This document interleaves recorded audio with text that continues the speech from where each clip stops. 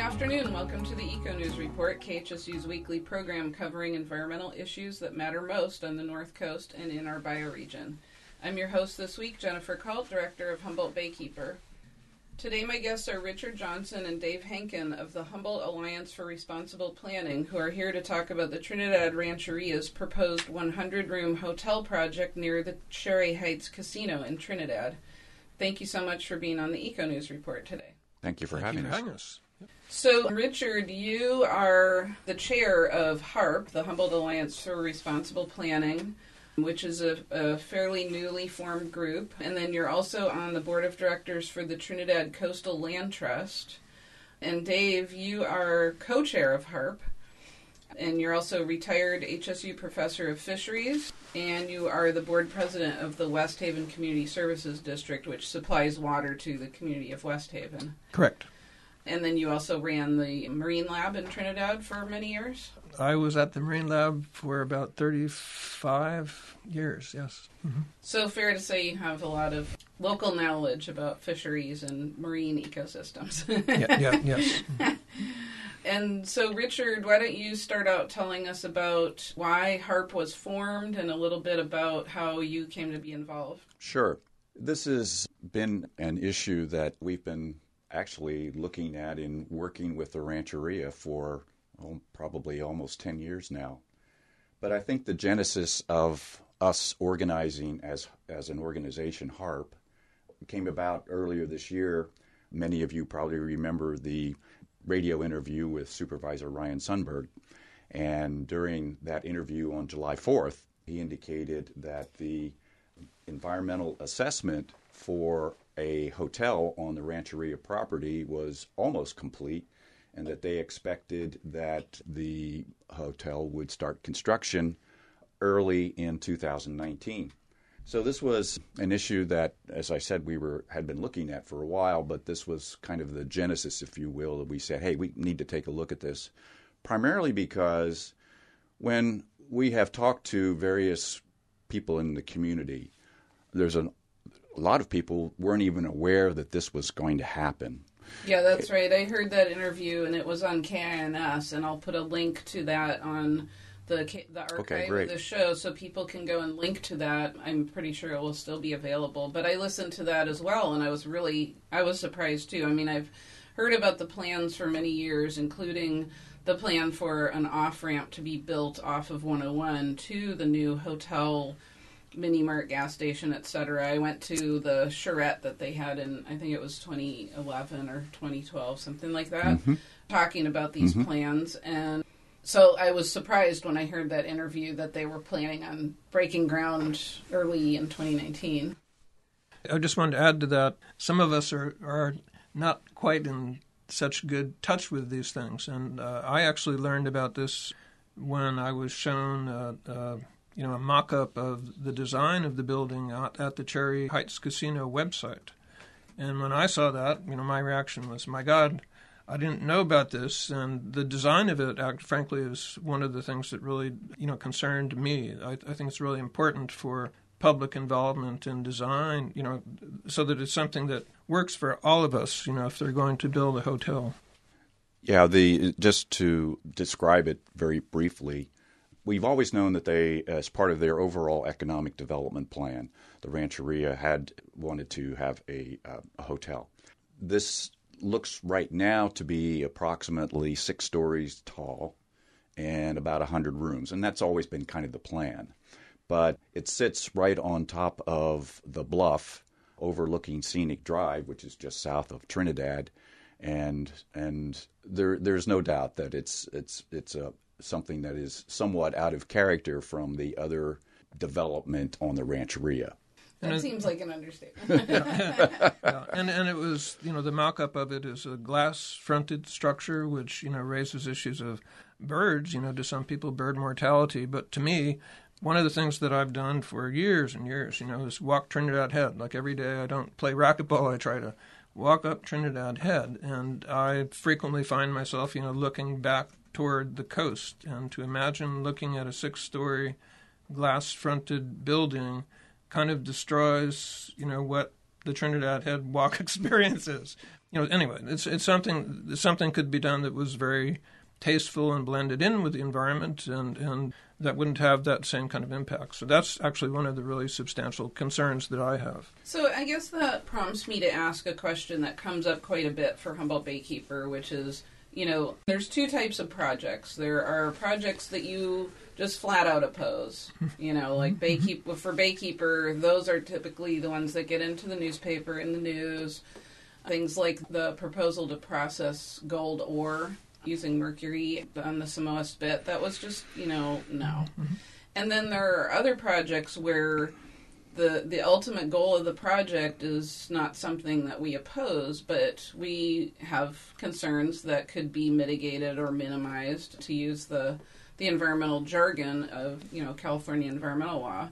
But this is unique because it's a tribal project, and so the coastal development permit requirements have been, well, I don't know the specifics of how much they will have to adhere to any of those, but typically a hotel that would be built in the coastal zone would have to go through a coastal development permit and would have to minimize those type of visual impacts and environmental impacts. But what sort of environmental and public review does this project have to go through? Well, that's a very interesting point. One of the things that is of somewhat concern for us. As you know, the land for the Rancheria is held in trust by the federal government, and that puts us in a little bit different category in terms of the environmental review process.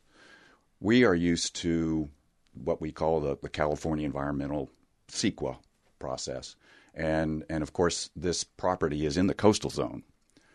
But since it's on federal land, it falls under the jurisdiction of agencies of the federal government, and in this case, it's the Bureau of Indian Affairs. Totally different review process, and what that means is that they start with what is called an EA, an environmental assessment, and that environmental assessment is what is currently being worked as based on what Supervisor Ryan Sumberg said. The thing about the EA, or an environmental assessment, is that there really isn't a requirement for public hearings. And even depending upon the federal agency, there may not even be much of a review period. What I mean by that is once it's released formally by the federal government, then there is typically a period of 15, 30, 45 days, which the public can then look at the document and make comments. We don't know where that is going to really fall into this process. Not to get into all the details, but a lot of folks would say that when you look at the federal requirements versus the California requirements with the Coastal Commission and being in the coastal zone, that the requirements from the federal government are less stringent than the ones in California. That's a simple way of kind of putting it, and I realize it's top level and there's a lot of detail behind that. But that represents a significant issue and something that we are concerned with, and could conceivably change the way in which environmental issues would be mitigated or addressed. So that's a significant thing for us to be concerned with as a community. Right. So basically an environmental assessment it's done to determine whether a full environmental impact statement needs to be developed, and that under federal law, the National Environmental Policy Act, the EIS is where a full analysis and avoidance or minimization of impacts would be done. And then also that would involve public hearings, public comment. So the EA is sort of a higher level view to say whether or not an EIS is required or not. So what is the timeline for the EA at this point? Well, that's a very good question. I wish I had a very specific answer for you. Again, based on some preliminary conversations, and even, if you remember, I believe there was a Time Standard article on August 31st where they interviewed several people at the Rancheria. And at that point, Jackie Hostler indicated that there would be some public meetings with the entire community sometime late in September. But with respect to the actual formal release of the environmental assessment, we're not real sure. But we believe, just based on her her comments that we should see it before the end of this month. Okay, well, let's talk about the impacts that are of concern. Well, why don't we talk about the water supply issues first of all? Since, Dave, you're on the West Haven Community Service District, you know quite a bit about municipal water supply, and the city of Trinidad gets its water from Humboldt Creek, which is a rather small coastal stream. Can you talk a little bit about the water supply and where will the water come from for this project? Well, I think that's clearly one of the main concerns that people have about this project is where will the water come from? It certainly won't come from West Haven. We barely have enough water, to serve our very small district. In fact, at times, there's been talk about linking Trinidad and West Haven for the purposes of fire protection, which is of interest to both of them. When we get to late summer flows, fire protection is a problem, if there were some really major event. So it's always been an issue. A hotel of this size would obviously have a very large water requirement, and the obvious place to get that from it would be the Trinidad water system. We don't know at present, whether the city of Trinidad actually has adequate supply for that or not. But one of the reasons that I've been very concerned about this particular project is if the Trinidad supply is not adequate to serve this hotel, then where would the water come from? All right, and wouldn't come from West Haven, wouldn't come from Trinidad. The idea that was in the paper of having it come in on trucks, in water, I think that's kind of crazy. If it's as much as, what we know right now might be 19,000 gallons a day, but this is just a figure, like a straw man, because we don't really know. But if that were what it was, and you had, say, a 2,000-gallon truck, you're talking about 20 trucks every day, hauling water up to the Rancheria ad infinitum, and that doesn't make a whole lot of sense to most of us. So, 20 trucks a day. Well, no, that's if they were to actually haul in water, which was in the paper, which we think that's not going to happen. But the question then is, if Trinidad doesn't have an adequate water supply, where would it come from? And it would have to come probably, from connecting to the McKinleyville supply, up from Little River, across up through West Haven, up to Trinidad. And that has such widespread implications for growth and development. It is not something that we can ignore. So my concern about this is, one, if they do a hotel, to have a tasteful design that everyone can live with, right? None of us have any objection to a hotel per se. And two, that the hotel, its impacts are considered in the context of these larger, development issues, which concern all of us. People, anyone, who kind of Clam Beach North, this is like a major big deal. And we haven't seen any development of this scale, during the, 40-plus years I've lived up there. Right. Building a pipeline for water from McKinleyville Community Service District would certainly be growth-inducing. And that's right. We often see opposition to infrastructure projects like that because of the fact that there's then very little control on growth. Mm-hmm. So what about a rainwater catchment system? Has there been any talk of that? I mean, would that even come close to supplying the amount of water? I guess you'd have to have such massive tanks if you're going to store. The problem would be holding it, just because of when the rainfall takes place around here.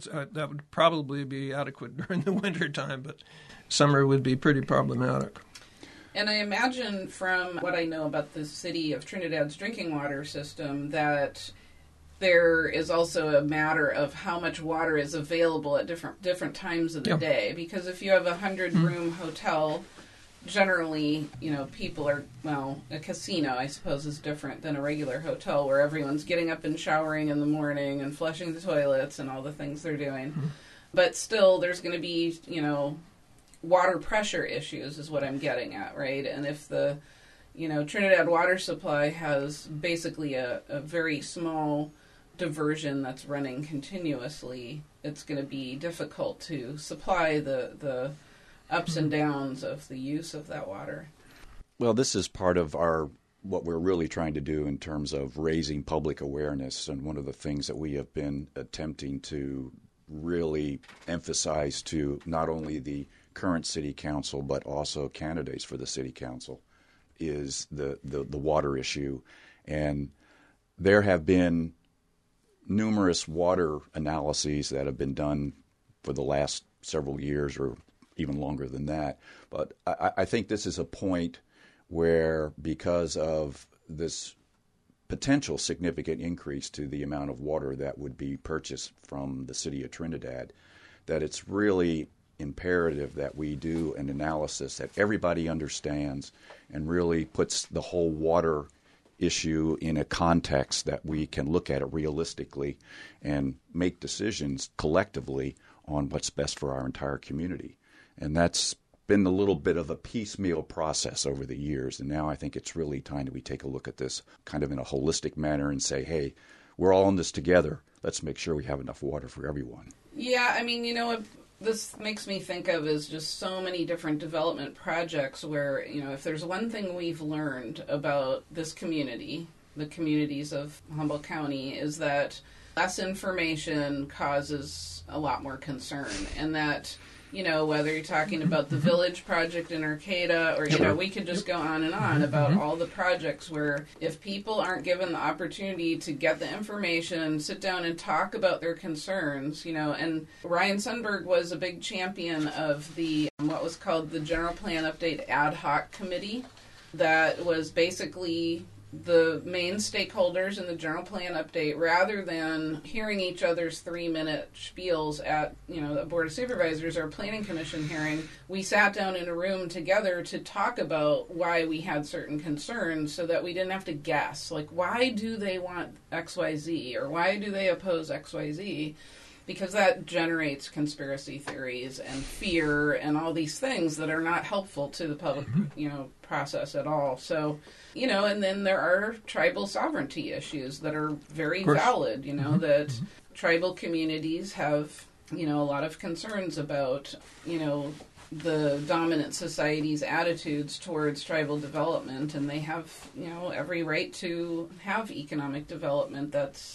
I don't know if the tribal members generally support this particular development, but they certainly have the right to do that with their land. And so anyway, if you're just joining us, you're listening to the Eco News Report. I'm your host, Jen Kalt with Humboldt Baykeeper, and I'm speaking with Richard Johnson and Dave Henkin of the Humboldt Alliance for Responsible Planning about Trinidad Rancheria's proposed casino hotel project on Scenic Drive in Trinidad. So let's talk more about the impacts. So we just covered the municipal water supply or the drinking water supply, but what about the wastewater? That's also 100-room hotels going to have 100 additional toilets flushing. Do we know anything about the plan for that wastewater? Very little at this point. The information that has been provided indicates that, of course, they will have what they call, and what we would agree would be needed, is a state-of-the-art wastewater treatment system. The thing that's very critical with that, however, is that in our community, of course, we're all on septic systems. And septic systems take a certain amount of space on any piece of land to work properly. And sizing an additional septic system for a 100-room hotel. And I also might mention that there is potentially additional development, which is part of the economic plan for the Rancheria, that might include an RV park and potentially a gas station, convenience store. Some of those plans have changed over the years, but nevertheless, in looking at the whole development plan, the ability to manage wastewater and septic issues gets very complex and very challenging. And we don't have a lot of information right now to be able to understand exactly what they intend to do. But there is a certain limitation to what you can do with the amount of land that you have. And then, of course, we're sitting right on a very sensitive bluff that overlooks Trinidad Bay and the area of biological significance, which is part of Trinidad Bay. And certainly no one wants to in any way, shape, or form perturbate or disturb those areas with wastewater issues. Right, and thinking about all the local and state regulations that protect the Trinidad Bay area of biological significance and that govern wastewater, that would be the North Coast Regional Water Quality Control Board. it would be the County Department of Environmental Health, and those don't apply on on tribal lands. So I believe the U.S. EPA would have jurisdiction over those things. And, tribes are actually, they have the ability to set water quality standards that are more stringent than the state of California. Like the Hupa tribe has, and the Yurok tribe both have stricter water quality regulations than the state of California. So I don't know anything about Trinidad Rancheria in terms of their water quality regulations, but I know that they have done some improvements, or they're doing improvements for their stormwater system. But that's another concern, is stormwater runoff. They built a rather large parking lot there when the casino was built. And I think that there's been a lot of work in retrofitting that and getting funding to change the way the stormwater is running off into the bay. But I suppose it's, again, not clear how they would plan to deal with the stormwater runoff. And that would be something that would be good to know and understand. So, Dave, you talked about the bird impacts from running into the reflective windows. What other environmental impacts to wildlife are you concerned about? You raised that question, not me. I don't actually, see huge impacts to wildlife other than concerns over birds. But the way our conversation was going here, I think the key issue, like you'll find, we don't know answers to many of the questions that you have. And that's because I think one of our missions, the reason we formed our group, again, is not to, quote, stop a hotel, but is to ensure some transparency about the process, that a development project of this kind of size should really be a transparent process where the local community knows about it and they can raise their concerns in a forum that will make the project work better and minimize any of these kinds of negative impacts. And not very much what is happening at that level, until we formed our group. So, Right. Well, I've also heard concerns for lighting, noise, and, the potential for electronic or digital billboards to be put up on the highway, as we've seen at the Bear River Rancheria. Yep. Mm-hmm. But let's talk about the public meeting that you have coming up on Thursday, September 27th. Sure. That was a good segue. Yes, and in terms of, again, part of our desire to increase public awareness, we are sponsoring an informational meeting on the 27th of September, Thursday, September 27th, 6 to 9, yes, at Trinidad Town Hall. And the intent is to just an opportunity for the community to come together and ask questions. Hopefully we will have some answers. We've also invited and encouraged the Rancheria to participate. We are looking for a transparent process. We want to collaborate. This is not in any way to put any sort of separation between us. We really want to work together to make this a successful project for everyone. And again, as you've pointed out, at this point in the entire process, there's lots more questions than there are answers. And hopefully we'll be able to start answering some of those questions and coming together and understanding what the right solutions would be. Do you want to say something more? Well, one other purpose, I think, of this meeting is actually to determine, what kind of local interest there is that supports our concerns, and to actually add to the membership of our group, so we can say there are X number of people, locally that are really concerned about this. And I think that's very, very important. And my impression thus far is that there are a lot of people, and the typical reaction has been, what, a hotel? I had no idea, that this has not been a high-profile issue. Very, very little coverage, previously. Well, and it's been about 8 years now, because it was when Ryan Sundberg was first running for the office of Board of Supervisors that the plan for the overpass came forward, and I had not heard about it before, but he is, I believe, he's the representative for the county on the Humboldt County Association of Governments, which is the body that directs where Caltrans funding is used, and they just approved, I believe, maybe it's $750,000 to study the need or the idea of an overpass. And this was a topic in the 5th District Supervisor's election. Yep. And Steve Madrone talked quite a bit about the concerns for eminent domain, where, people would have their land bought to build this freeway exit and on-ramp.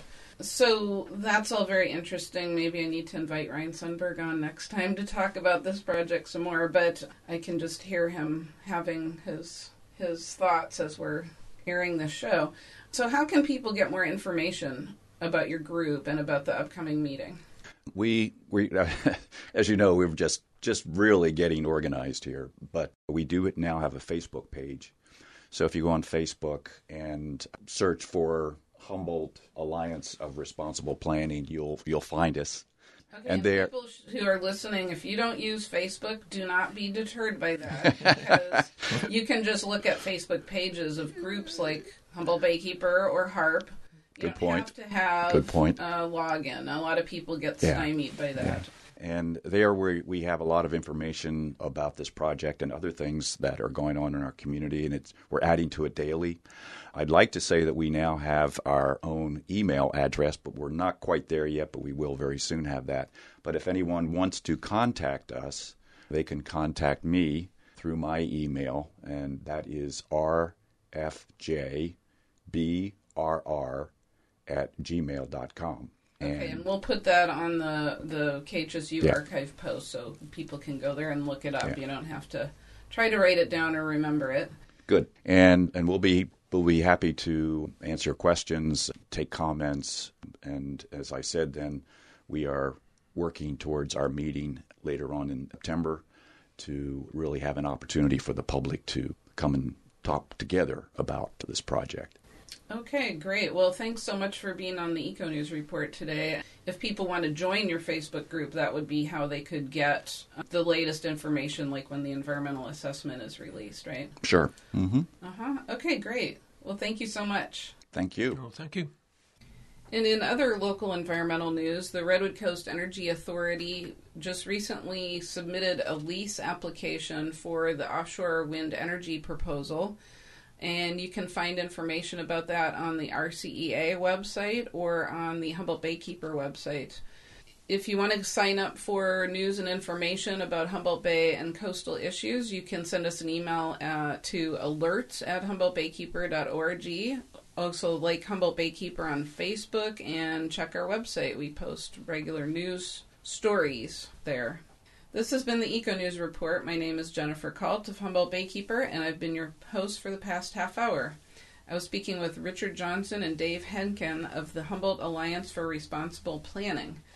If you have any questions or comments about this program, please call our listener comment line at 826-6089. If you'd like to replay the interview or share it with others, you can download it from the KHSU archives page at khsu.org. And you can also listen to it on iTunes or other podcasting apps.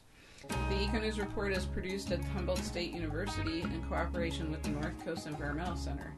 Many thanks to Fred McLaughlin for engineering. Join us again next week for the Eco News Report.